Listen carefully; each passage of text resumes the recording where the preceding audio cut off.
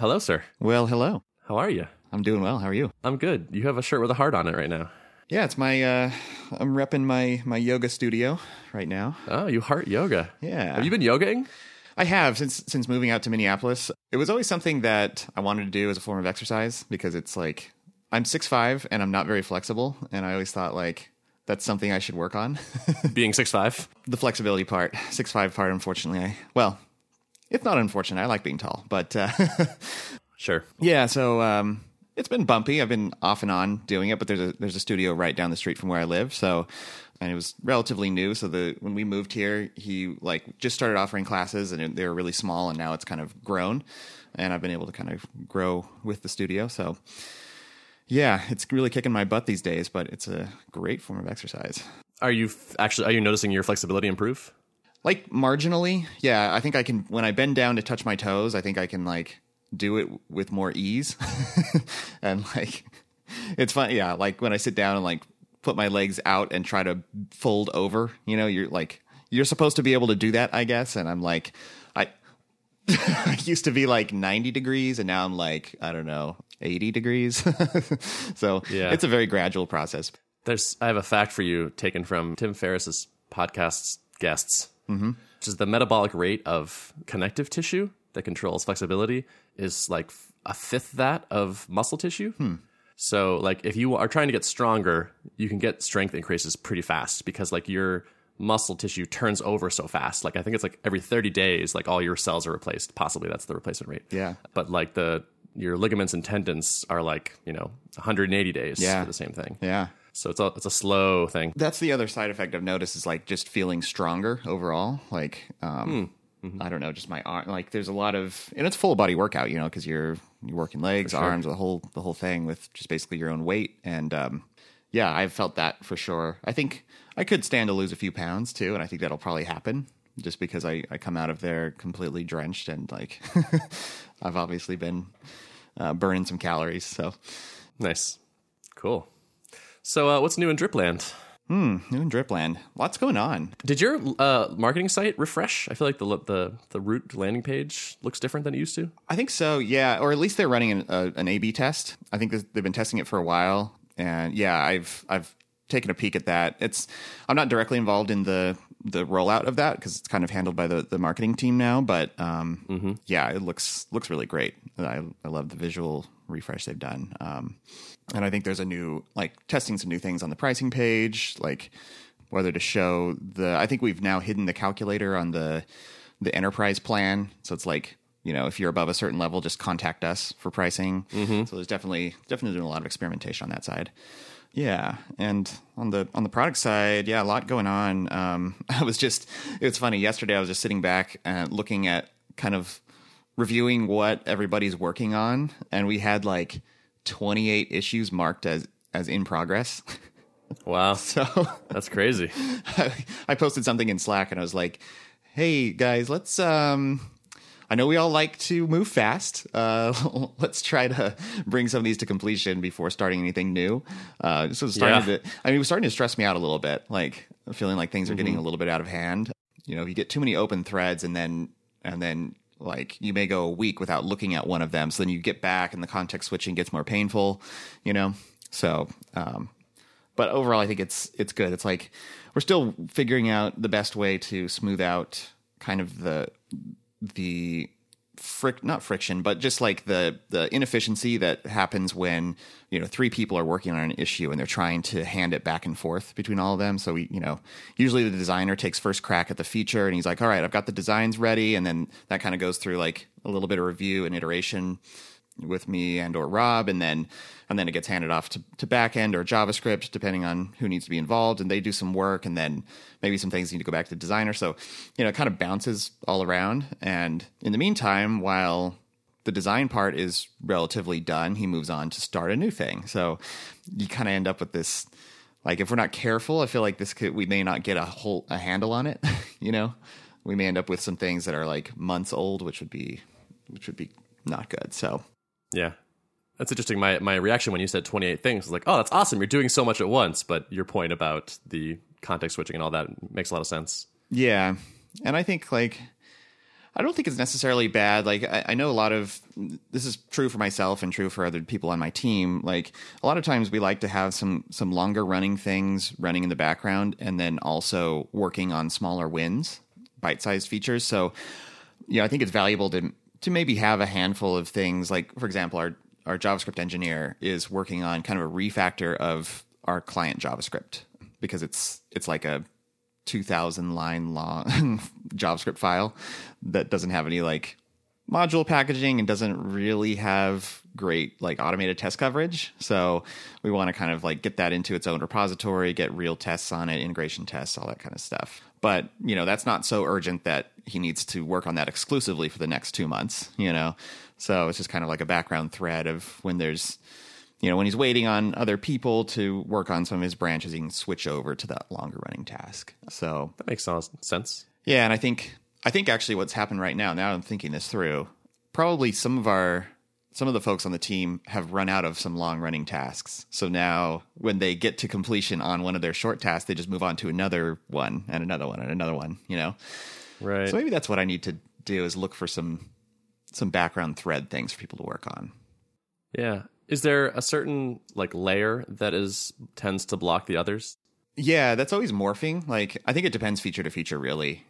I think design is often one of the quickest parts to get done once we've iterated on it because it doesn't involve unit tests and database migration, like all the things go into backend. So I think that usually backend is kind of the bottleneck, but yeah, it really varies. Yeah. I remember in my ThoughtBot days, we would try to have 2 developers per designer generally. Yeah. That was usually about right. And design would try to stay a couple weeks ahead of development, like working really closely with like the stakeholder / client person. That seemed to work pretty well. Was there like always like a stream of bite-sized, on a typical project where like a stream of bite-sized things that the designer could stay a couple weeks ahead on, and they're just like designer and developers are kind of marching along at the same cadence? Or were there times where the designer was like, all right, I've done all the design work. Now you guys need to, catch up? Or I think sometimes that would happen. It usually stayed like, I guess it would depend on the project. I don't recall designers getting like stuck with nothing to do very often. Yeah. And I feel like we usually stayed like roughly the right distance from them. And then if there was sort of a lull, there's almost always something you can go back and polish up that you have been meaning to do. That's kind of like a long running thread, I guess, of like, all right, now that core functionality is built, like go back and refine. And so actually to that end, we're adding another designer next week. He's first day starting. So now we're going to have two designers on the team. Nice. Yeah. It'll be nice to have some redundancy there. And, obviously to be able to work on more work, and also for our existing designer to have someone to kind of bounce ideas off of. I think that's really valuable too. Totally. That was always something that was almost never happened on client projects because they're like, well, we have a designer. We don't need a second one. But you're right. It's super nice to have a colleague that understands all your work and you can pull them over and such. Yeah, totally. It would be hard to... It's hard to put myself in his shoes because there's so many of us, so many developers on the team. You can always pull someone aside and interface. But he's kind of, I can serve that role a little bit, but I've got a lot on my plate. So it'll be nice to, have someone dedicated to that to work with him. So yeah, that's cool. I keep noticing these little changes in the interface, and it's nice. Just these little tweaks, and it's getting a little cleaner, a little better. It's awesome to see. Yeah. Oh, it feels so good. Like I love the visual refreshes, and there's more coming. Like we have. You probably noticed the campaigns page in Drip. The list of campaigns has a new design, and we call it like our resource list design because it's like a list of resources and can be applied to any place where we need to list things like that. And we started with the campaigns page, and that's going to gradually get rolled out everywhere. So I think subscribers list is next. Cool. I was just QAing that yesterday, and it looks so good. I was sitting back looking at the subscribers page, like, dang, this looks so much better than it did before. That's awesome. Yeah. That was always my favorite part about having a designer on the project was just like, you'd like pull, like you get pull, and all of a sudden like, you're like, oh, wow, look at this page. Yep, totally. Awesome. Totally. So cool. A good Drip support experience this week. Yeah. I went to add an email to a campaign. And there's like a little bit of copy on the list of emails that says there are 700 people that have completed this campaign already. If you add an email, they'll get it immediately. And so I added the email, and no one got it immediately. And I was like, wait a minute. It's not actually immediately. It's immediately, but sensitive to the time settings. At the next set time of day. Yeah. Yeah. And so I just sent a little message over to on the live chat, and somebody responded. I was like, oh, yeah, I get that. That makes sense. And the next day they followed up like, by the way, we changed that. Thanks for letting us know. And I was like, oh, that's cool. Like, that's awesome to see that, like, the follow-up was nice. Yeah. Yeah, Rob actually, that made its way to Rob because he kind of filters a lot of like feature requests. And I don't know if I would call that a feature request, but it's like kind of a bug report, I guess, of sorts, of UI copy. And so it made it to him, and then he was like, hey, check this one out. He was like, anytime I see a name I recognize, awesome. Look at it. Priority processing. Yeah. Well, that was very cool. I was impressed.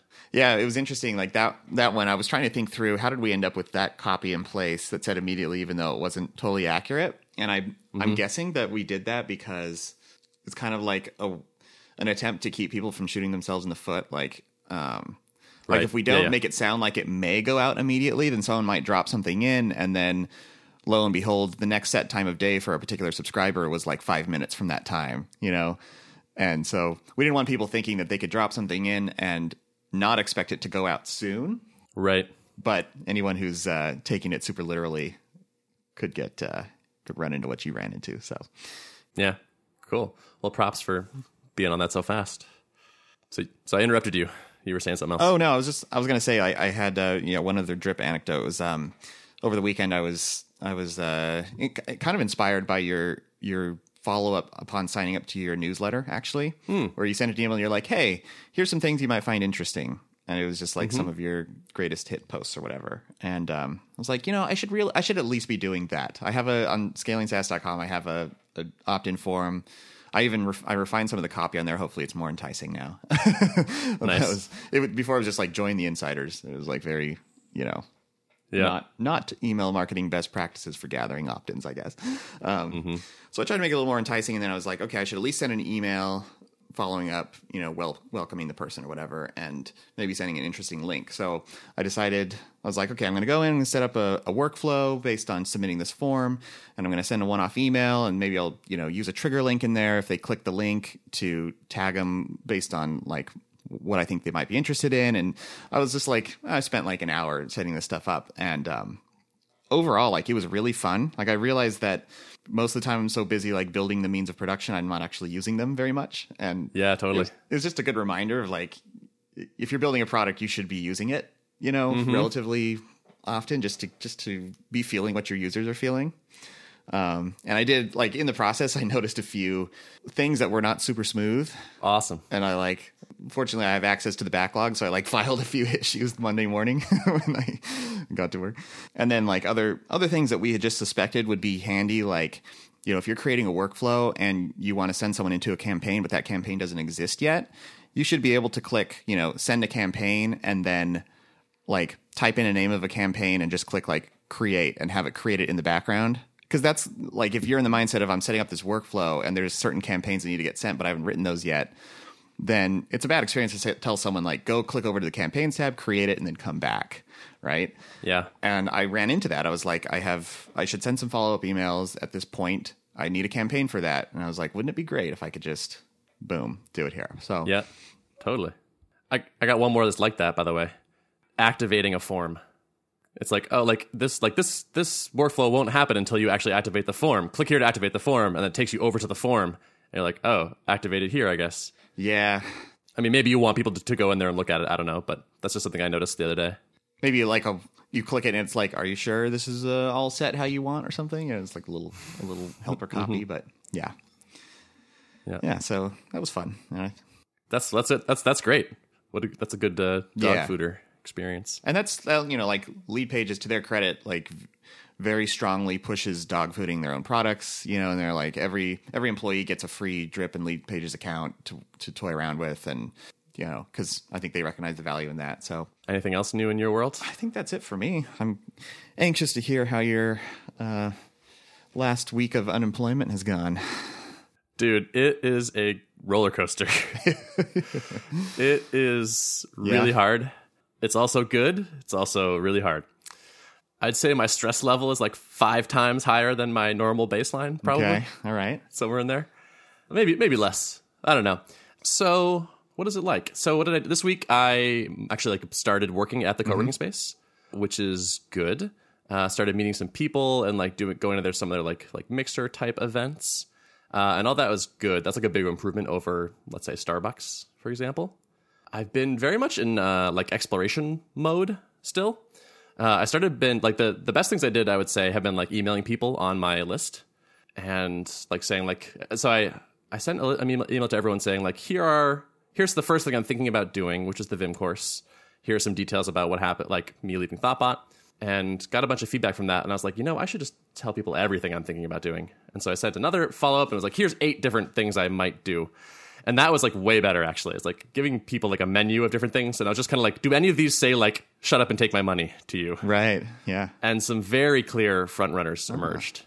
And it's basically, so the top 3 were, 2 of them were educational and then 1 was a product. So there's refactoring from good to great was this talk I gave a handful of times and is like probably my most popular YouTube talk of all time. And so I pitched people on a course that was just like an expansion of those topics. And also a book called The Tiny Book on Faster Rails Tests for speeding up your Rails test suite. And then the Rails SaaS starter kit. So if you're going to build a SaaS in Rails, like here's like the first 100 hours of work done for you, basically. And those were all like pretty popular. And it's funny. So I went back and watched the refactoring from good to great talk. And it's pretty good. I still like remember what's in it, but like I didn't remember much of the details. Yeah. I guess that contradicts. I remembered the general flow. But watching it, I was like, this is pretty solid. Like, I could see why people like this. That's good, because sometimes it can be the opposite, like going back and reading, like looking at code you wrote a month ago, where you're like, this is crap, But at least your advice like is timeless. It sounds like. Yeah, or at least I still agree with it now. Yeah, there are some things I would soften, and I always find that to be true for me. Like when I go back and read old blog posts, I almost always think like, well, I was so sure of that right then, and a couple of years later, now I'm thinking like, it's not always like that, right? So there were a couple moments in the talk where it's like, you should do this. And I'm like, well, maybe. Like sometimes, yeah. But the overall, it was good. And so I'm liking more and more the idea of that as a first product. So let me zoom out, actually. So it's my second week, I think, of no job. And yeah, man, it is tough. The isolation is real. Yeah. It helps meeting people in the co-working space. It's like having friends. I'm like reaching out to everybody for like random calls during the day or like lunch or coffee, and all that is helping, but it is still definitely hard on me.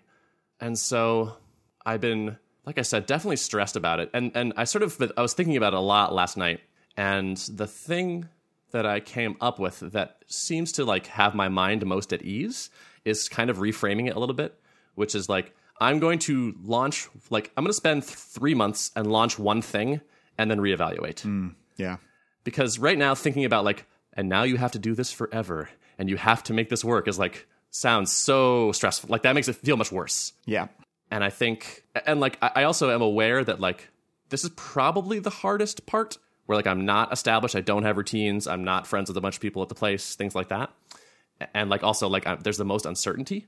So I suspect it will get better, but still the idea right now of like, do this for years is like, oh my God, that sounds kind of horrifying. Yeah. So to calm myself down, I think I'm going to basically try to time box it and say like, so I'm thinking about so the refactoring from good to great course, for example, has some really nice qualities, which is I could make it and it would stay pretty evergreen and require almost no work to keep going. So if I launched it, and at that point I was like, cool, I want to go get a job now. Turns out this is too isolating. I haven't found a co-founder to work on a thing. The idea has not presented itself. Then that thing can just keep going. And I'll have put something good out in the world. It will help, build my audience and brand. And I think I could feel good about, like, I wouldn't need to, like, abandon or sell that. Sure. So I think and it also feels manageable. Yeah. Like, making video content for Ruby programmers, I can do that. So I have shrunk my scope in my head. And that seems to be helping a lot. I think that's good. Like we were talking about before, you can't You can't. It's really difficult, even in an established company like Drip. It's difficult to plan out and know exactly what's happening in the next 3 months. Markets change, new opportunities arise. Your own, like, how you're enjoying what you're doing is going to change. And I mean, that's one of the beautiful things about being independent is you can you can work on the things that interest you most. But then there's also that stress that you feel of like, okay, but I need my baseline. I need to support myself still, and you're kind of in that phase where you don't have total freedom yet because you're still trying to find something to give you that, to cut out your burn rate. Right. So yeah, I think that's a healthy thing though, to think of it in temporary terms and even give yourself like a deadline, like deadlines can be toxic, but they could also be really powerful motivator. And yeah, for sure. Yeah, I think it totally makes sense to say like by this time you need to have this product to a certain point of completion, and right. I think it's going to only have positive benefits on you. I think so too. Yeah, I like the power of a deadline to make you cut scope and focus and get stuff done. Although, like I have committed publicly to deadlines before and then just watched them blow by me at 60 miles an hour. So it's no guarantee. But it would probably help. You could start with a private deadline too, and then as soon as once you kind of like get into a little bit and realize whether it's realistic or not, then you can commit more publicly or something. Yeah, totally. That's a good idea. Yeah, I mean, I'm just going to keep diving into the personal because that's where we are right now. But so I've been thinking. So I've been thinking a lot, as you might imagine. And when I was leaving Thoughtbot, I was feeling, and I probably said on the podcast, that it felt like a good time to do this. Because I was like relatively unencumbered, like single and no dependents. And I'm actually thinking that now might not be actually the best time for me to start a thing, like to go off on a really difficult adventure because I am unencumbered. Like I think so. I'm such a relationship person. Yeah. Like I get energy and ability from people. And so like I don't have a business partner or a romantic partner. And so it's like just Ben doing his thing on his own. And if I know one thing about me, it's that that's not where I shine.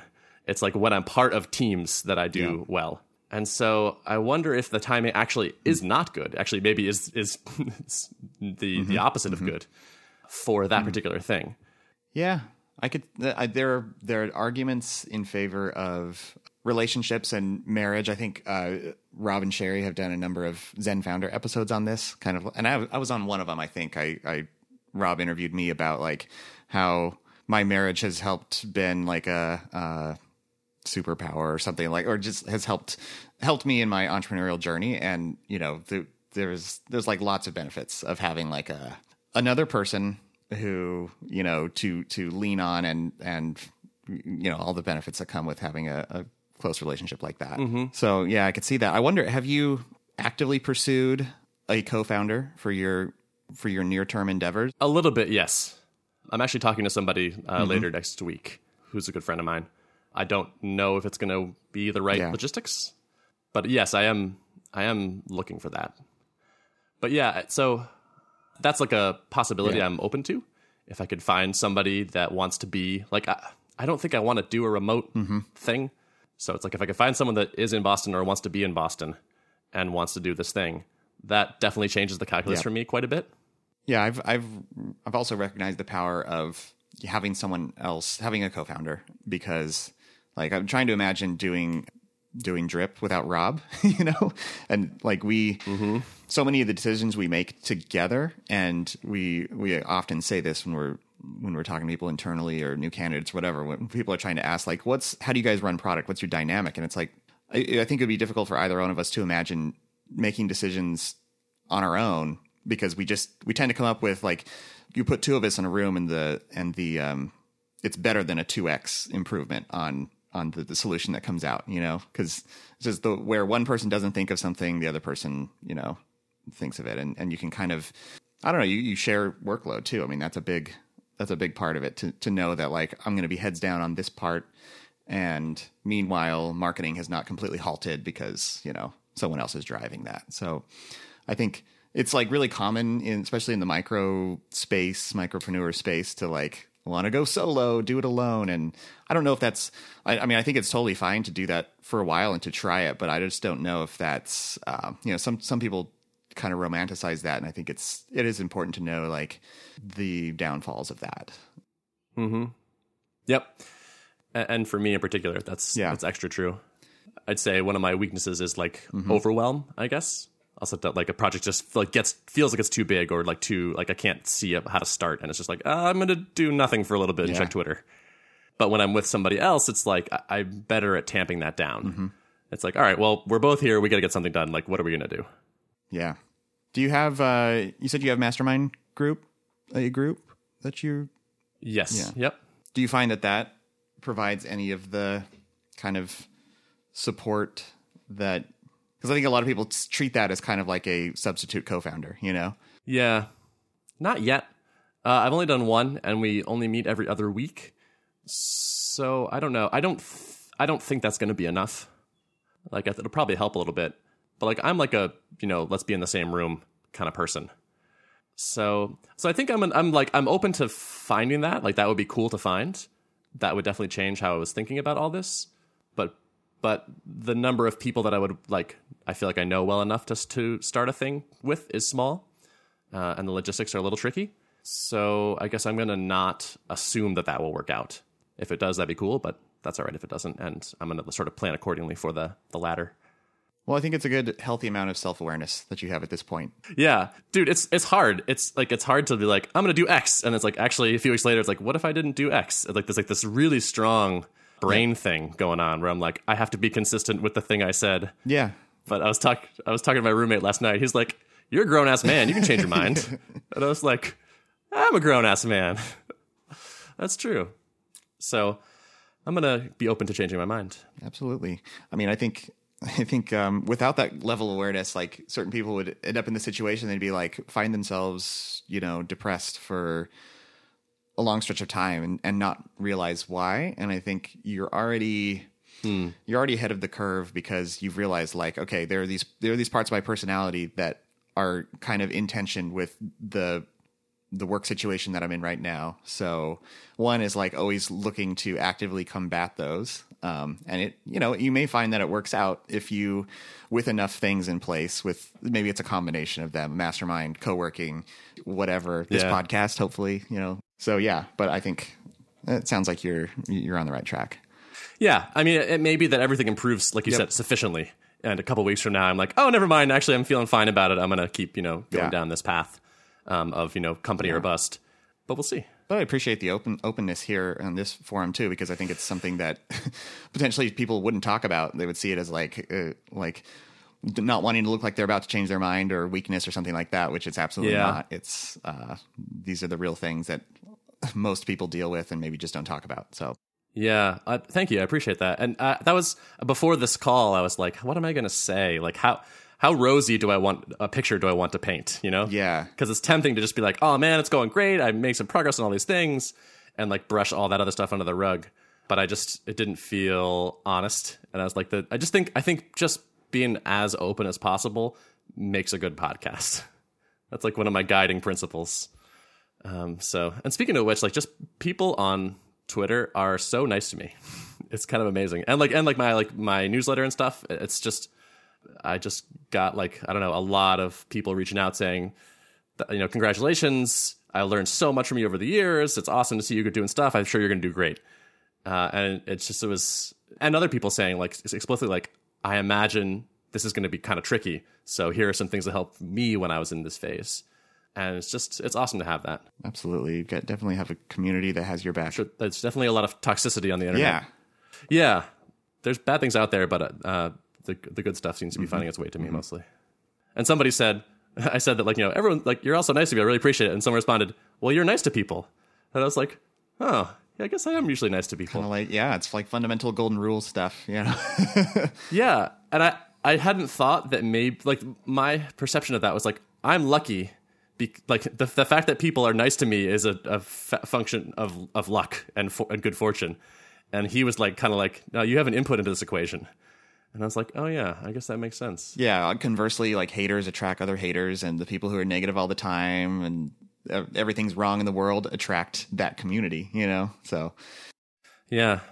So yeah, I mean, it's no those folks like that. So like, thank you if you did do that, and thank you, Derek, for your support. Like, it all helps. Also, by the way, holy shit, health insurance is expensive. Yeah, it is. It's kind of crazy. So I'm gonna do Cobra for a little bit, which is where you can like keep paying for your old company's health insurance, and like just the medical part is like $650 a month. And that's with like no dental or vision. It's like, wow. I'm bumping into all these things that my old employer paid for. It's like, wait a minute, hold on, I have to pay for this now? Yeah, it is. It's crazy. Hopefully, someone solves that problem in a definitive way. For sure. Yeah, that would be nice. If only there was some sort of single thing that paid for everything. Oh man. Yeah. Although I think technically I qualify for like low income health insurance in Massachusetts at this point. I don't know like how long, I don't know like how they check up on that, or like when you need to tell them your income has exceeded the rates or whatever. But like my income is 0 right now. So it's like, I think I can get the cheapo, I have no money health insurance. I guess, maybe. Is that disingenuous? I don't know. Probably not. It aligns with the phase you're in right now. I don't know. So yeah, health insurance. How about that? That's always fun. Those are the parts that, you know, are the not fun parts to deal with. Yeah. And that's like a classic example of a thing that I feel like if I were doing it for me and somebody else, I would like feel better about that. When it's just for me and like I can't offload any of the things and like I'm the only one that benefits from it. It's just like, this is just such a slog going through the state health insurance website, which is predictably awful. Oh man. I don't know how they end up with the worst software at the government levels. Like what's breaking down so badly? Probably a lot of things. Yeah. I would say Massachusetts websites are not terrible. It's like the federal ones that are really where it hurts, but they're not awful. I renewed my passport recently, and the State Department passport status form is like it's hilariously bad. It's kind of amazing. It's like they're like when you like fill the form and click submit, like their like flash message of like we got your like success, like here's some data is red. Oh man. It looks like, and it's like, oh God, something's wrong. And it's like, I'm just telling you that everything's right. Yeah. It's amazing. So yeah. I'm actually doing a call later today with Sherry, Rob's wife. So for those who don't know, she does like coaching, entrepreneur coaching. And I've talked to her before, and I'm going to do it again. And I'll probably tell her some of these same things, but she's good in these situations. Yeah. It's a good one to be in touch with for sure. But I think, I don't know, so anyway, like last night I sort of came to this conclusion of what my current plan is. And I'm feeling better about it now. Like I'm thinking, I don't know, just it feels like a thing I can wrap my head around. It's like a video course for Ruby people. Yes, I can. I think I know all the pieces for that. And it's shippable in a reasonable time frame. I have some ideas for marketing it that I think could be fun. That's cool. So is that on your docket for like diving into that next week, you think? Yeah, I would say it is. Cool. I have this problem with committing to ideas, I think. Where it's like, like in the idea phase, everything sounds appealing, and I do get a little bit of that shiny object thing. So it's like right now, like that one feels really exciting, but like I have a hunch in 2 days something else will feel exciting. But I got to get over that. Yeah, I mean, I need to get better about picking a thing and executing it. But it's fine to do that in the idea phase. You just don't want to stay in that phase for too long, especially where you're at right now. Yeah. I imagine it will only increase your stress level. You know, so yeah, for sure. Yeah, there's part of it is like fun, where it's like, oh, I could do anything, but also it's definitely it's kind of terrible. It's like, oh God, everything is quite large. Absolutely. But yeah, so I think actually I would say by next week next time we record, I would definitely want to have the idea chosen. Yeah. So let's say that. Sweet. Oh man, it was good too. talking to you. That was 38 minutes. That went by so fast. I know. It's a good one. Good chat. Yeah, good chat.